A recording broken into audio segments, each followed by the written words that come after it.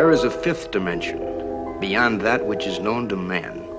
It is a dimension as vast as space and as timeless as infinity. It is the middle ground between light and shadow, between science and superstition, and it lies between the pit of man's fears and the summit of his knowledge. This is the dimension of imagination. It is an area which we call the Twilight Zone.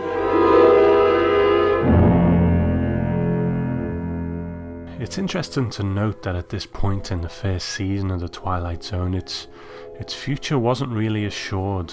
Mr. Denton on Doomsday hadn't really garnered a particularly good rating, but on it went with another episode based very much on one of the aspects of the human condition.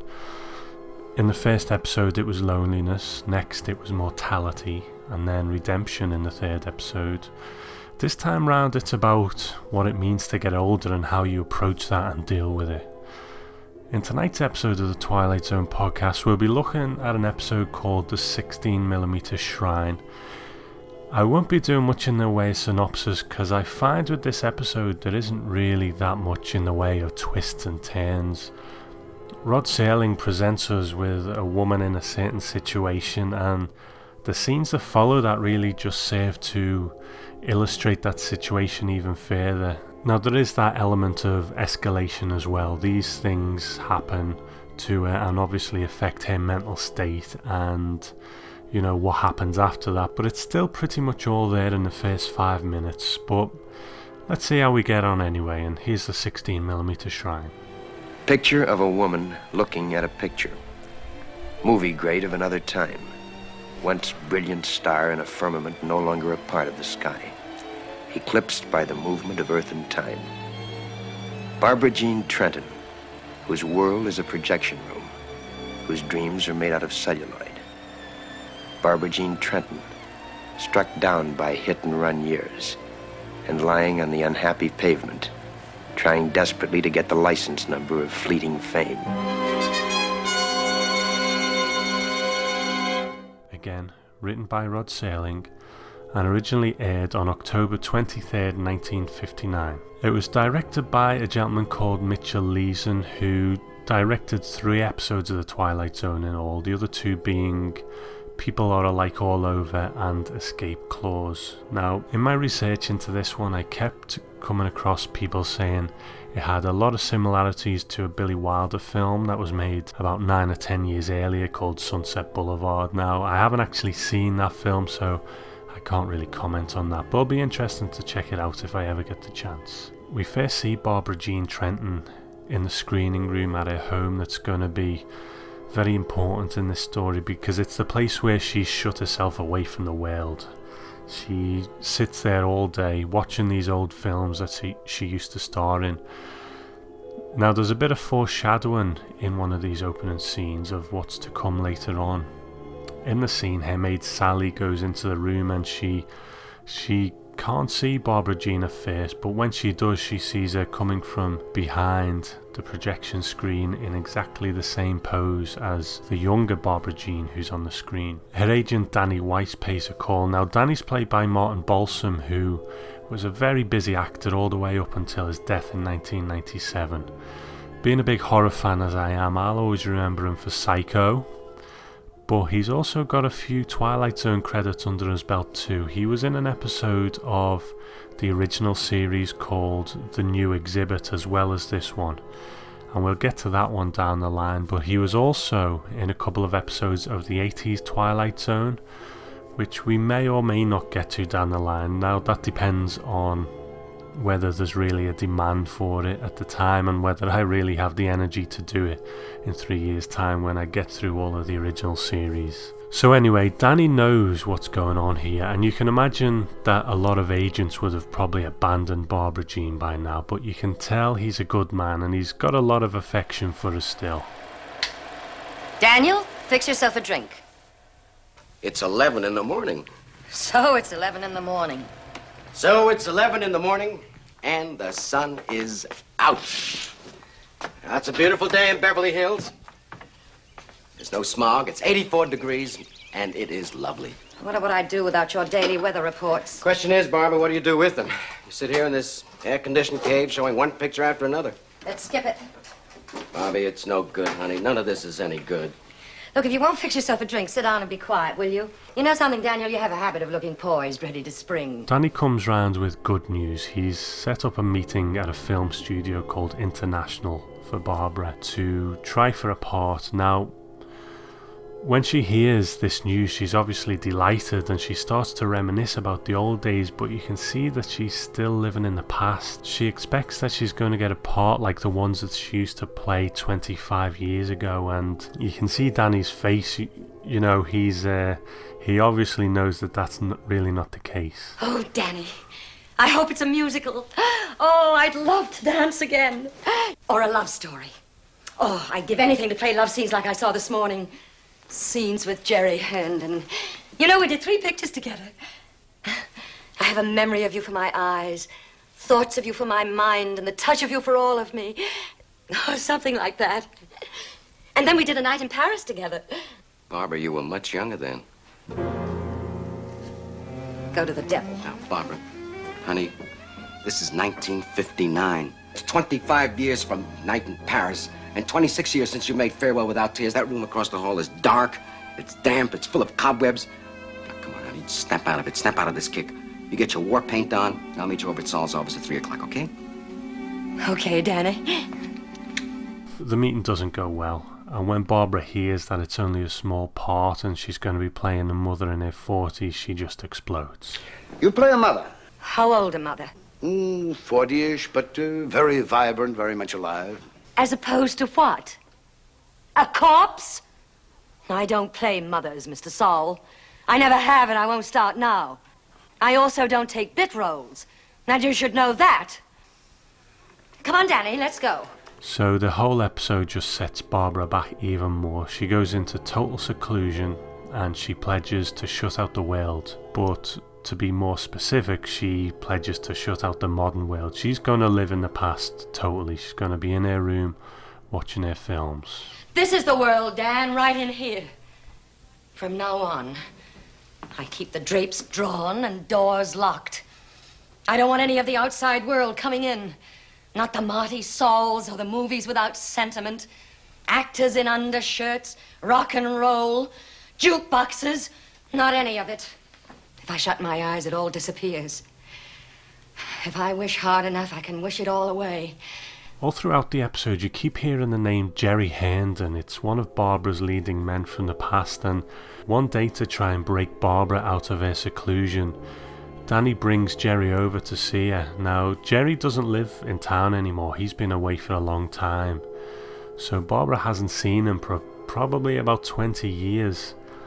So when he arrives, again, it just doesn't go well. Barbara's been living in the past so much that she expects him to be the same as he used to be, but he's obviously an old man now. Jerry, unlike Barbara, has moved on with his life. When the acting stopped, he started to run a chain of supermarkets.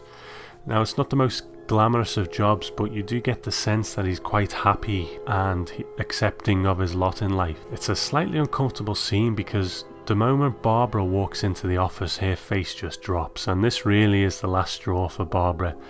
When she sees Jerry's an older man now, she just breaks down, and poor Jerry bears the brunt of that breakdown. He's the one I expected. He's the one I wanted to have come and see me. But he's dead now. Dead like all the others. Barbie, please. Go away, both of you. Please go away. Go away. So this brings us to the end, so spoiler warning if you haven't seen it. She goes back into her room and back to her films, and that's when, by the sheer power of her desire to be back to that place, back up there on the screen, she makes a wish. There you are, Jerry. There you are.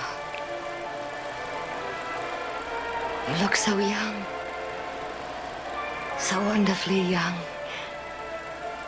There was a strange old man here a while ago who said he was you. Jerry, I wish I could be there with you. I wish I could be up there with you. I wish. Oh, I wish.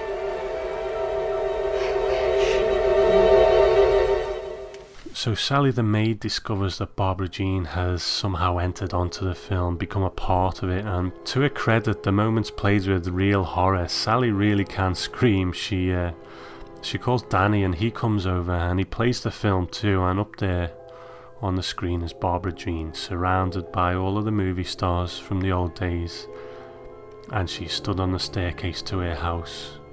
And as Danny calls out to her, she turns to the screen and holds out her handkerchief, and she drops it to the floor. Now, I think considering it's not a particularly horrific scene, as such it's played very well. The shock of the characters being confronted with this absolutely impossible situation, and there's a quite sinister feeling to it, which I think it needs, because as twists go, well, we'll get to that in a minute. But when Danny walks out into the hallway, there on the floor is the handkerchief that he's just seen a drop on the screen. And I'm reminded of that regret that Rod Serling had about not including that unexplained element in the episode Where Is Everybody? The item that crosses into different realities. In that episode he didn't get to do it, but in this one he does it with the handkerchief. I've got to admit, this is an episode of The Twilight Zone that I've got mixed feelings about. From what I've been reading over the past few days, I do seem to be in the minority on that. But here's my main problem.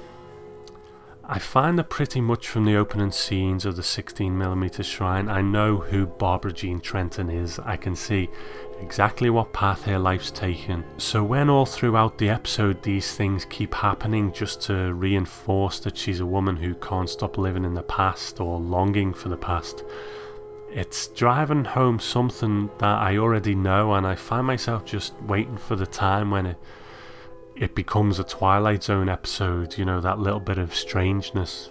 It just seems to follow this path that she's in the house, she gets her hopes up for the part, her hopes are dashed, she gets her hopes up again when Jerry comes to town, her hopes are dashed again when she sees how old he looks. Like I say, I kinda knew what road she was on from the beginning.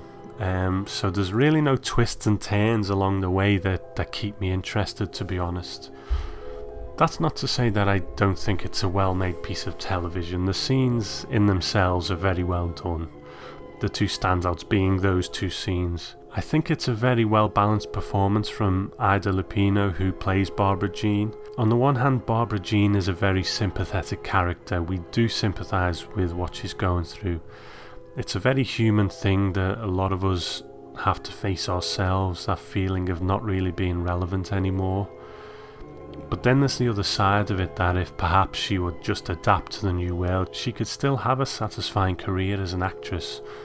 Maybe not with the parts that she used to play, but it's still got to be preferable to her life as a hermit in that room. And when the chance does come up to break the cycle, she thinks herself above it and she rejects it. And not only does she reject it, but she's rude, she's stubborn, and she treats people terribly, especially poor Jerry. So I think it's a credit to Ida Lupino that I actually still like Barbara Jean, considering how unlikable she can be. I think you only really need to look at the actress Ida Lupino herself, who gave the performance, to see what Barbara Jean's life could have been like if she'd adapted. Ida Lupino was born in 1918, so she'd have been 41 when she played the part.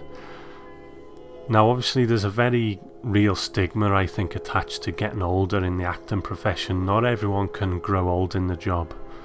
For some, their youth is one of their selling points, so when that goes, so does the career. But that wasn't really the case with Ida Lupino. Not only did she go on to have many credits in the 20 years following this episode, but she was also a director too, and she even directed an episode of The Twilight Zone called Masks, which was in the final season. So I'm going to be very curious to check that one out. Now, I don't know how many female directors there were around in those days, but considering how male dominated it still is today, I think it must have been quite a feat. And apparently she's the only woman to have ever directed an episode of The Twilight Zone, and she's also the only person to star in an episode and direct an episode too. So even though it hasn't really got a bearing on the episode, I kinda like that element to it, that Ida Lupino kinda proved her on-screen character wrong. I think the episode as a whole is a very old-fashioned episode. Obviously, it's supposed to be in some ways because we're dealing with a character living in the past, but the whole thing feels very old Hollywood to me. With, let's say, Mr. Denton on Doomsday, yes, it looks like a 50-year-old TV show, but it doesn't really feel dated to me. And when I say dated, I mean held back by the time it was made. I think dated is perhaps too strong a word for the 16mm Shrine, but it definitely feels like a throwback to an earlier time more than the likes of Mr. Denton on Doomsday. Now, this could actually be down to the man who directed the episode, from the sounds of a couple of people who are very important in the Twilight Zone. First of all, Buck Houghton. He's a very important person in Twilight Zone history. He produced the first 3 seasons, and he and Rod Serling seem to be a very good fit for each other working together. He said, "I thought it was very well directed, largely because Mitch Leeson had a feeling for how people could get that way. He undoubtedly reminisced about the situations he'd been in when he was on top." And the director of photography, George Clements, agreed. He said, "He still lived in the past. He drove his Rolls Royce, had a chauffeur, insisted on a lot pass and so forth.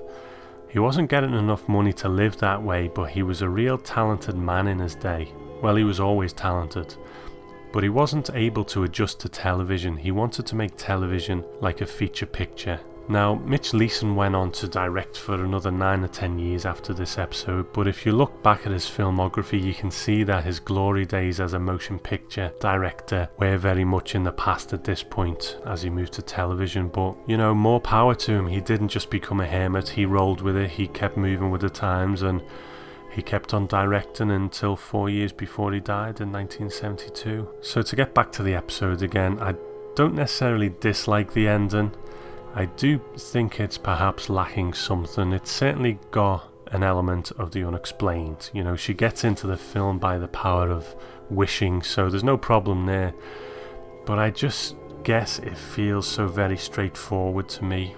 I mean, the escalation of it and, you know, her mental state is ramped up well to the point where it just reaches fever pitch. So it was probably that heightened emotional state that gave her the power to do what she did. But it's still lacking, you know, maybe a couple of twists and turns along the way in the story.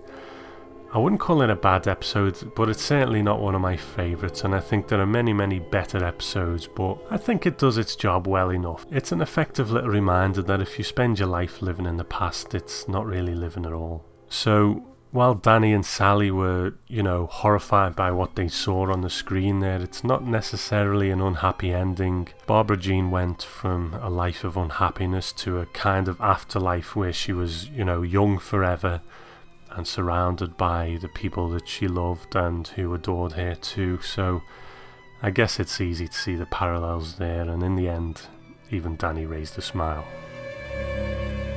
To wishes, Bobby. To the ones that come true. To the wishes that come true. To the strange mystic strength of the human animal, who can take a wishful dream and give it a dimension of its own. To Barbara Jean Trenton, movie queen of another era, who has changed the blank tomb of an empty projection screen into a private world. It can happen in the Twilight Zone. I've got someone I'd like to thank. If you go to the twilightzonepodcast.com, you will see that it's been spruced up a little bit. You know, it's easier to navigate now. There are clearer defined places to go to see each season of the Twilight Zone podcast as we go through it. Now, obviously, most of those sections are empty right now, but on the left you can see every season of the Twilight Zone podcast there and every season of the Night Gallery podcast. So it's going to be fun filling up those sections as we go along. You know, I guess it gives me something to shoot for as well.